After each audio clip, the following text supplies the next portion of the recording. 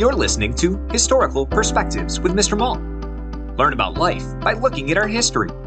Teachers, for more information about historical perspectives, search Mr. Malt's Marketplace on Teachers Pay Teachers or at mrmaltmarketplace.com. Happy learning!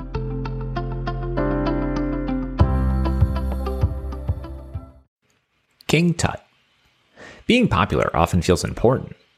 Between 9 and 19 years of age, children often focus on how others respond to them. What if a boy became king during those years? Would being popular matter to him? Prince Tutankhamun became King Tut when he was only 9 years old in 1332 BCE. He ruled Egypt as pharaoh until he died at age 19. However, he became popular only after his tomb was discovered 3,200 years later. King Tut's father was the pharaoh before him. That's how that usually works. His father was unpopular because he forced changes to the religion his people were used to. They didn't like that at all. When he died, Prince Tutankhamun was next in line.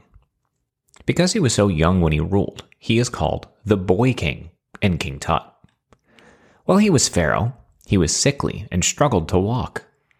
Still, he focused on getting religion back to where it was before his father changed it. Maybe he wanted his people to like him. There were also battles over land and roads in Egypt while he was pharaoh. Because he was so young and often unwell, he had adult advisors that helped him. The history of his time as pharaoh was not recorded, so what is known about him comes from what was found. When his tomb was discovered, King Tut's treasures, art, and toys were well preserved. Even his mummified body was intact. Recent examinations of his body make scientists believe that he died of illnesses. At first, it was believed he died of violence, but that is now debated. The tomb took several years to completely uncover and document. King Tut's tomb is the most well-preserved ever discovered, and so scientists learn a lot from it. Because of this, he became the most popular pharaoh of all time.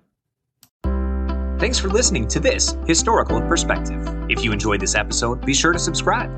Also, search for Historical Perspectives on Teachers Pay Teachers to learn more about other topics, such as the Golden Gate Bridge, Henry Ford, schools in the early 1900s, and so much more. Happy learning!